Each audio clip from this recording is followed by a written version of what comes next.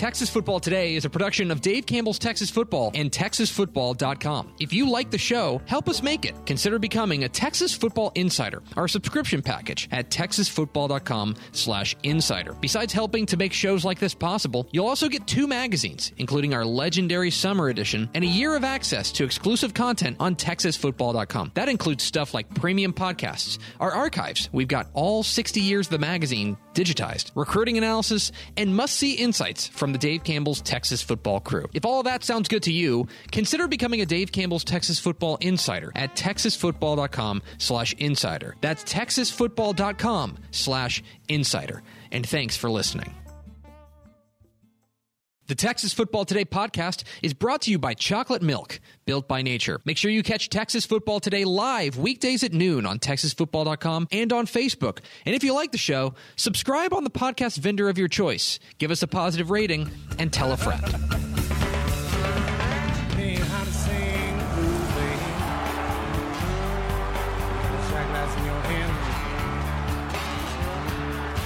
Yes, y'all. From the Dave Campbell's Texas Football Panic Room in an undisclosed location, it is Texas Football Today, a show that, still doing it. We're still on the internet. My name is Greg Tepper. I'm the managing editor of Dave Campbell's Texas Football magazine, TexasFootball.com, a corresponding website. Thank you for spending part of your day with us, whether you're watching us live at TexasFootball.com or on Facebook, or you're listening to us on the podcast, which you can subscribe to on the podcast vendor of your choice. Either way, thank you for doing your part to support your local, mediocre internet show. Aired remotely. I am sitting here in my shanty, sitting over there in her just palace is the Duchess of the Dorks. It's Ashley Pickle. Howdy. How's it going? How are you? I'm doing well. I'm good. Staying busy.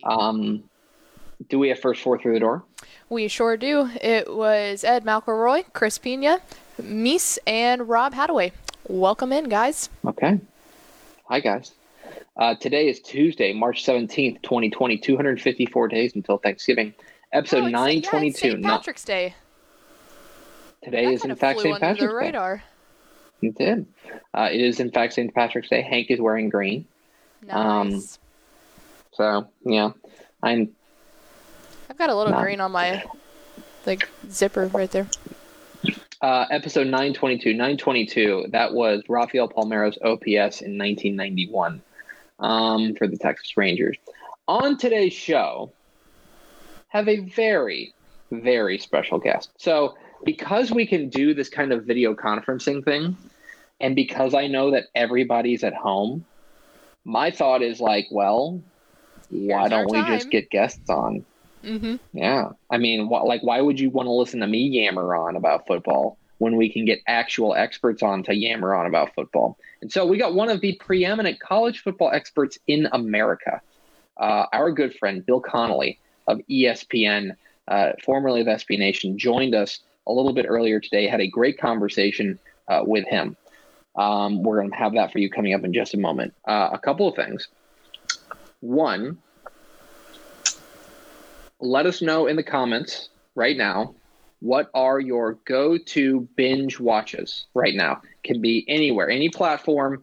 Let us know what they are. We're going to, when we get to final thoughts, we'll read a fair number of them and let you know which ones.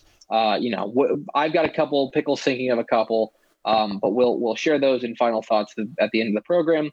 Let us know about that. But please consider becoming a Dave Campbell's Texas Football Insider at TexasFootball.com/insider. If you like this show, we'll mail a magazine to you. And if you like this show and want to help make this show possible, becoming a Dave Campbell's Texas Football Insider is the best way to support the show, plain and simple. And so, TexasFootball.com/insider. And is that it? Do I have anything else? I think that just about covers it all. Okay, great. We had a great conversation with Bill Connolly of ESPN, the proprietor of the SP Plus analytics system. We talked a lot of college football in the state of Texas. Our good friend Bill Connolly. Here's our conversation with ESPN's Bill Connolly here on Texas Football Today. everyone is stuck at home. And as a result, that means that we know we can book whoever we want. And that is how we are joined by the stats guru himself from ESPN. We're joined by our good friend, Bill Connelly. Hold up in Columbia, Missouri, is that right? That is correct, always. Yeah, I guess that's kind of true. That nothing's really changed for you. First and foremost, how are you holding up? I mean, we're in the middle of the country, right? It hasn't closed in on us just yet. So we're still okay here. We are natural practitioners of social distancing. So really it's going about as well as you could expect, although there are some electricians in our house right now. So I shouldn't really say too much. Ooh, okay, fingers crossed. I know that you're a guy who takes a lot of solace in data. You're a cold and calculating man who likes to look to numbers for help. But I'm going to ask you a narrative question, which is a dangerous thing. Beautiful. My question is, with this whole lockdown, with this whole whatever's going on, this quarantine, whatever you want to call it, have you yet been able to wrap your mind around how, if at all, this is going to affect college football in the fall? I do. You can proof that there are electricians upstairs. You can hear them in the background here. No, not at all, because we don't know how long this will last. We all basically have decided, well, 2 months sounds good. We'll just shove everything 2 months and then we'll resume as everything was before. But we have no idea when the crest will be here. We have no idea if this is something we're still going to be recovering from in July, August, September, October. I would put the odds of them completing a season at over 50% for sure in the football season, that is. But we have no idea how this is going to affect the rest of the offseason. We have no idea if that's going to impinge on them starting at a normal time. It really is. There are no priors here. As a data person, I love the word priors. Use it as much as possible. You got to go to 1918 to find anything like this, and circumstances were a wee bit different in 1918. Yeah, I think the offenses maybe were a bit different as well. So I want to look back a little bit on the 2019 season because there are a couple of teams that you were particularly, especially here in the state of Texas, that you were really spot on about. And one of them, you were pretty consistently from the beginning kind of selling Texas's stock. There was a lot of hype around them. Some dummies put them on a magazine cover. There was a lot of hype around Texas. Can you give people a little bit of insight into maybe what you saw about them going into 2019 and maybe what you're seeing going into 2020? Well, there are a couple of different things. First, they just weren't. It's all over me. At first, there just weren't that many great games that they played in 2018. They won a ton of close games, and that's good. That's good. It's better to win them than lose them, but it's not really a sustainable thing over a long period of time. The fact that one of Tom Herman's Houston teams did it too, had a big long run of close wins and ended up with a really nice record, played well as underdogs and pulled a big upset at the end of the year. We linked those things together. He'd only been a head coach, 4 years at that point, and he's done it twice. So it must be, that's a trend right there. And, from a stat standpoint, the things that they were relying on, converting every single 3rd and 3 with a run up the middle and getting just the right stops, but while really not stopping opponents all that much, those aren't things that are sustainable over a long period of time. So they had that going against them first, that they weren't as good on paper in 2018 as they were, as it seemed like they might be. And then heading into 2019, they were starting over in the secondary, especially the secondary. Defense as a whole, but what I've found over time is that continuity in the secondary has a very direct impact on your numbers, especially on my defensive SP Plus ratings. So they were worse than you would really think in 2018, and then they were getting hit about as hard as anybody in the country defensively by attrition and turnover, and that's just a horrible combination. And so what's funny is the way things actually played out in 2019. Texas was better offensively. They took a definitive step forward offensively, not having to rely quite as much on Sam Ehlinger's legs. They got a smidge more out of the run game. They had, Duvernay lived up to all of his hype all at once. They had efficiency options. They had, they had at least a couple of big play options in the receiving core. They had a very good offense, much better than projected. The problem was that their defense was even worse than projected, both because of those fundamentals and, of course, the fact that this already thin secondary got everybody hurt at one point or another. So it didn't play out quite like the numbers said. The offense was a little better, the defense was a little worse, but it was the right concept, I think. It's Bill Connelly of ESPN joining us here on Texas Football Today. Get involved in the conversation at #TFToday. Let's talk about the, I guess we can still call them Texas's rival, A&M. Everything that I'm hearing already, the hype train is rolling for A&M going into 2020. A lot of it, I think, has to do with they're one of about, I think, one teams in the SEC that has a quarterback back. And a third year under Jimbo Fisher. There's a lot of, and the schedule lightens up, a lot of kind of narrative reasons why A&M should have a really breakout year in 2020. It's still early, but are you buying the Aggies going into 2020? Well, it kind of depends on where we're setting the bar. Like, just conceptually, yes. I mean, just the simple fact that they're not going to have a top 5 strength of schedule this year, at least probably not, just offers them more win opportunities. They were 8-5, but they played, I have my numbers right up here on a screen behind the screen if you see me looking up. They played the numbers 2, 3, 4, 5, and 9 teams in my SP Plus rankings. They predictably went 0-5 in those games. They were competitive a couple of times. I really kind of expected them to bite one of those teams. I expected them to be that good. But, they lost a couple close games, got blown out a couple times. But if you do the math real quick, that means against everybody that was outside of the top 10, they were undefeated. They only lost to really, really, really good teams. And most of the time against the lesser teams on the schedule, they dominated. They probably should have beaten Ole Miss by a little more, but they dominated South Carolina. They dominated Mississippi State and all that. So, yeah, I mean, at that point, you do have a quarterback back. I expected a little more from Kellen Mond than I got last year. I was a little hopeful. For ESPN, I actually had a piece back in August about the most important players in the country, the guys who would decide the national title race. I had Joe Burrow second.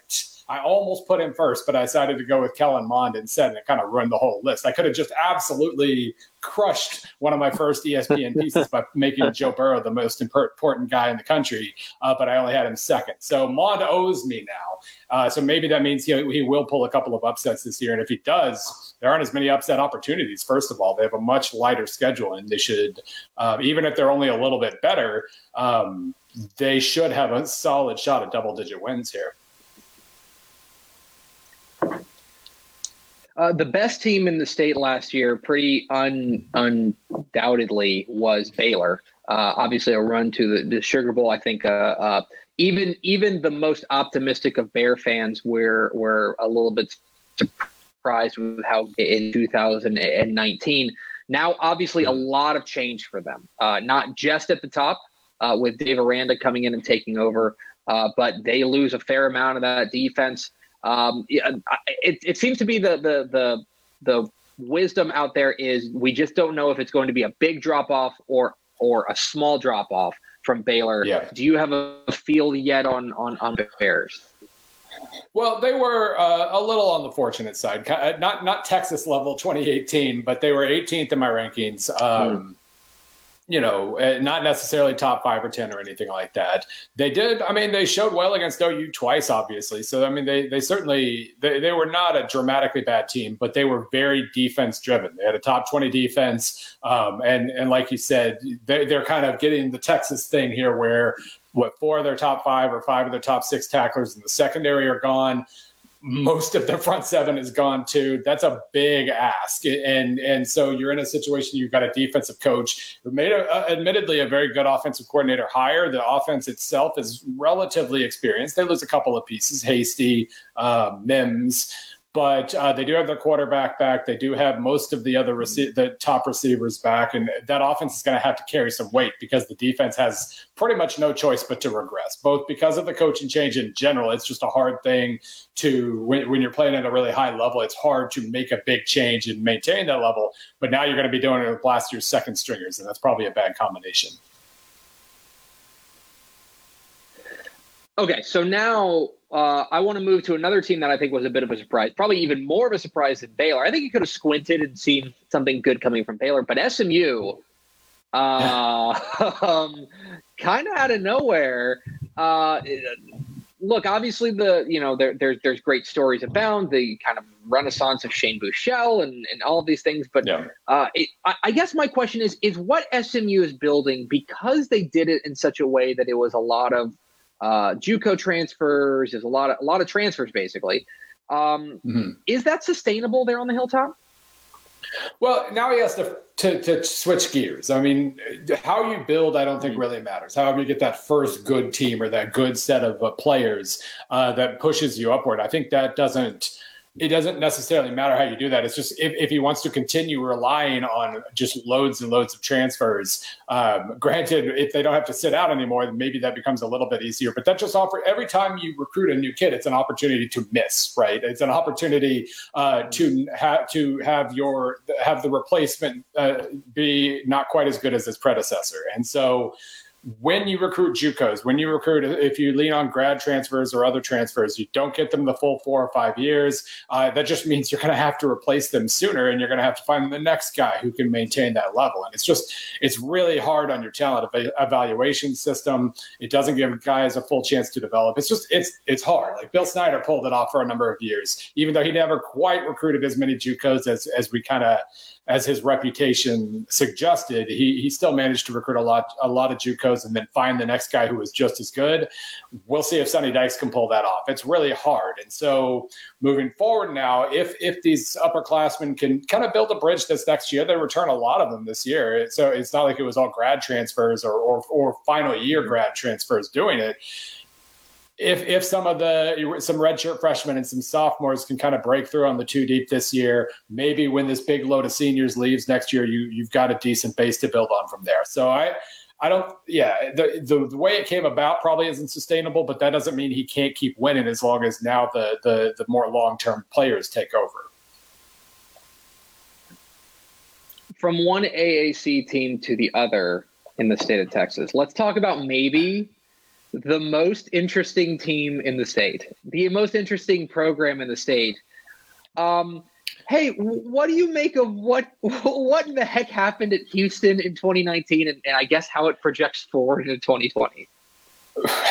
I mean, it's fascinating. I love thought experiments, right? Like if you could just take a team and hey, let's try to tank in college football. What would that look like exactly?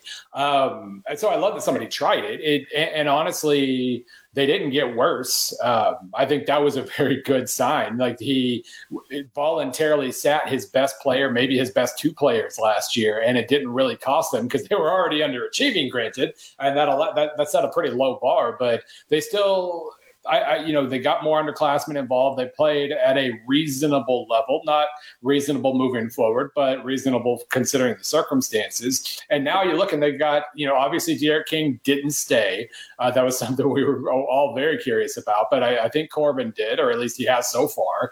That means they get most of the receiving core back. They get most of their skill core in general back, a good portion of their line. The new returning starting quarterback, now that King sat the last 8 games, he's back. The defense is very experienced, and that was a major factor last year. They just did not.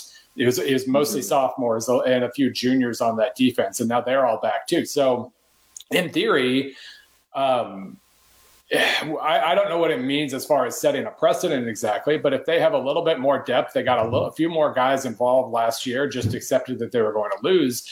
And now moving forward, they've got incredible experience and he can recruit pretty well. And they've got the next quarterback lined up after this one and everything else. It could be, a very, very interesting thing, a very interesting precedent just from a year 0 standpoint. Like if you can't win big in your first year, just lose big and sit all your guys and then have a giant senior class the next year to push it forward. I don't know. I'm curious if he wins enough for other people to follow that lead.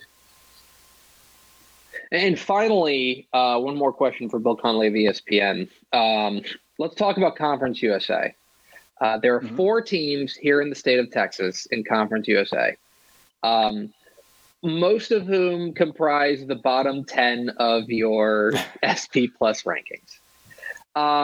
Let's put, I guess for a second, put North Texas aside. They seem like, I guess, the most consistent, even though last year was obviously disappointing for them. Of UTSA, Rice, and UTEP, which one would you buy stock in right now? If you were to buy a stock in a non-North Texas CUSA team, which one would you buy stock in? If we're talking about 2020 specifically, I would say Rice. Just because I think Mike Bloomberg, we still don't really know if he's got enough talent to do what he wants to do, but he's got a plan, right? He knows how he wants to try to win games. And then they had a little, 3 games is not much of a sample size, but they certainly they were a little competitive here and there. And then they win their last 3 games. They look, I would say, definitively good in at least 2 of them. So maybe that pushes forward. You'd like a little more continuity on offense in terms of, the reasons for that late surge. You'd like a few more of those guys returning in 2020. But, I would say that they have the most well-developed identity at the moment. And I would say they're probably the furthest along. UTEP has kind of a similar hope in their identity, but they just – obviously, talent's going to be even harder to attain there. And I think they've got, obviously a few more hurdles to clear. UTSA is always going to be an interesting program, though, in terms of upside, right? I mean, that's the whole thing. They got into Conference USA because of upside. They haven't had a tremendous amount of success, but they're in the almost perfect position to draw talent.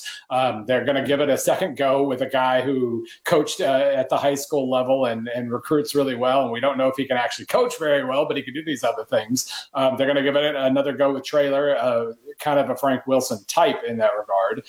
And we'll see. I'm not going to put any expectations whatsoever on them right now because I don't know for sure what they have, and I don't really know if he can coach yet. So, you consider those things, and it kind of seems like Rice is the pretty clear answer. He's Bill Connelly on Twitter at ESPN_. Bill, appreciate your time. I know you're a captive audience. Please go wash your hands, and we'll talk soon, I'm sure. Wash them so much they're getting dry. They're awful. I hope everybody has dry hands right now. There he is, Bill Connelly, our good friend from ESPN, joining us here on Texas Football Today, talking a little college football. Nice respite. I think everybody needs that. Everybody needs a little bit of nonsense in their life, and Bill, although Bill knows what he's talking about, so I don't know if nonsense is necessarily the right word. But in any case, we appreciate Bill for taking a little bit of time. Exactly, talking a little bit of college football. And yeah, it's interesting. The one of the reasons I want to talk to him was he was a guy who, as the Texas hype train was really picking up steam last year, he was the one who kind of said, "No, man, there's some underlying issues here that I don't really like. Most notably the secondary, and sure enough, he ended up being pretty spot on." So he's a guy whose football opinion I value very much. And so we appreciate Bill taking a little bit of his time away from, I guess, the electrical work going on upstairs. Thanks, Bill. But it happens. We're all flying by the seat of our pants. We're doing the best we can, guys. And now we go to Ashley Pickle for America's second favorite segment, a very special edition of Final Thoughts. Yes, so we obviously asked the question on what is the best binge watching shows that you could do, and we got quite a lot of feedback. So Tony Blaylock said Criminal Minds. He said it'll take up a long time. Okay. Ed said 2 binge watching ideas: Justified and in a very different direction, Gilmore Girls. You ever watch Gilmore Girls? No, but that is a Tepwife special. There you go. Tepwife is very much into Gilmore Girls, or was at one point. Love it. Rob Hadaway said Breaking Bad, but Vikings. That's an easy choice. Breaking Well, Bad, if if you do you've Breaking never Bad, seen then it, you have Better Call Saul after that. Correct? and I am currently working through Better Call Saul. So there's that. Yeah.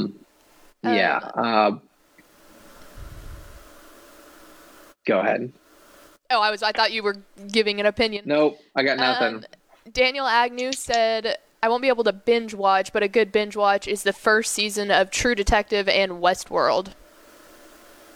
I've heard that. I watched first season of True Detective and I liked it a lot. I've not seen Westworld, but that's come recommended to me. Ones that I would recommend from a couple of different places. If you're on Netflix, there's a few different ones that I would recommend. I really enjoyed Broadchurch. Broadchurch is a Brit crime drama. Very good. It's got the woman who just won Best Actress for The Favorite a couple of years ago. It's got her and David Tennant in it. You were it's telling very me about good. that one Takes on the way place down to in College Station. Ireland? Yeah. Very good. Of course, I will cape for BoJack Horseman. This is the perfect time to start BoJack Horseman. No surprise there. And then here's a little off the wall one. Okay, it's a little weird, but there is a web series. It's all on YouTube. It's by Adult Swim, which is the kind of more the grown-up version of Cartoon Network. Yeah. But it is not a cartoon. It is. It's by Tim Heidecker of Tim and Eric, and it's with his partner Greg Turkington. It's called On Cinema at the Cinema, and what it is it's a web series of these 10-minute episodes, and they've gone for like 9 seasons, and it is fundamentally, like at its core, the world's worst movie review show. But there is a really like super compelling like through line storyline that's like lying underneath everything that is like super weird and amazing. And you can get sucked in real quick. It's called On Cinema at the Cinema. And then like if you want to go in the whole On Cinema universe, they've got like the Emmys, or they have Oscar specials that were live. There is a time, spoiler alert, there's a time where Tim goes to trial. Oh no. There's a movie attached to it that's called Mr. America that's excellent. It's a wild ride. And if you really like, you probably don't have to start at the beginning, but start near the beginning and then just work through. If you're looking for a time kill, man, On Cinema at the Cinema is wild. I really liked it. And it can be a little weird, but it's really funny. Nice. What about you, Pickle? If I had to get some suggestions, so 2 shows that these are going to be pretty obvious, but like ones that you can turn on and not have to like super pay attention to. Obviously, The Office, and then for me, the other one is New Girl. Those are both, I consider those in like the same category, where you can kind of start any episode that you want and figure out the storyline. Some ones that you would probably have to pay more attention to. Bloodline on Netflix is really, really good. And Ozark. I like Bloodline a lot, but one thing about both of those shows, about both Bloodline and Ozark, is I cannot watch more than one at a time because it's too tense. That's fair. It's like I need like a palate cleanser. Yeah. Like Riverdale is another one. I doubt you've seen Riverdale, but it's really good. Isn't that based on the Archie comics? Mm-hmm. It's actually really, really good. Okay. Yeah. So there you go. Cool. There's some suggestions. A lot of people are saying Dexter too. I watched Dexter, and there is a point, and I don't have it pulled up in front of me, but there is a point where I wish somebody would have told me, stop right there. And I don't want to say there is a key event that happens in the show, and I won't spoil it. But I wish that they had said, stop right there, because after that, it falls off a cliff. That's exactly how I felt about Scandal and How to Get Away with Murder. We talked about that before, too. Those are fantastic shows for the first part. You get about in the 5th or 6th season, and it's like, you should have ended it after 4. you know. Well, it's kind of like The Office after Michael leaves. Yeah, that's very true. Like, and that's really, you know, you can make a real argument. I know that Pucci, our former producer, he's a big Office fan, and he was a believer that the show should have ended at Pam and Jim's wedding. Yes. Yeah, I can agree with that. Which, you know, I think there are some really good episodes after that, but you know, but the storyline as a whole, kind of dies off a little bit. I agree. Okay. So there you go. There's some binge watching suggestions. So that's what it was. Bill Connolly and binge watching. It's a good episode. It's a good meaty episode. You're all welcome. There you go. All right. That's going to do it for us. Thank you for spending a little bit of your day with us. Follow us on Twitter at DCTF. Like us on Facebook, facebook.com/Dave Campbell's. Follow us on Instagram, instagram.com/Dave Campbell's. And of course, see us at texasfootball.com. Thanks again to Bill Connolly of ESPN for being our guest. Follow him on Twitter at ESPN Bill C. For Ashley Pickle, I'm Greg Tepper. Vince Young, please come get your Player of the Year trophy. We will see you tomorrow on Texas Football Today.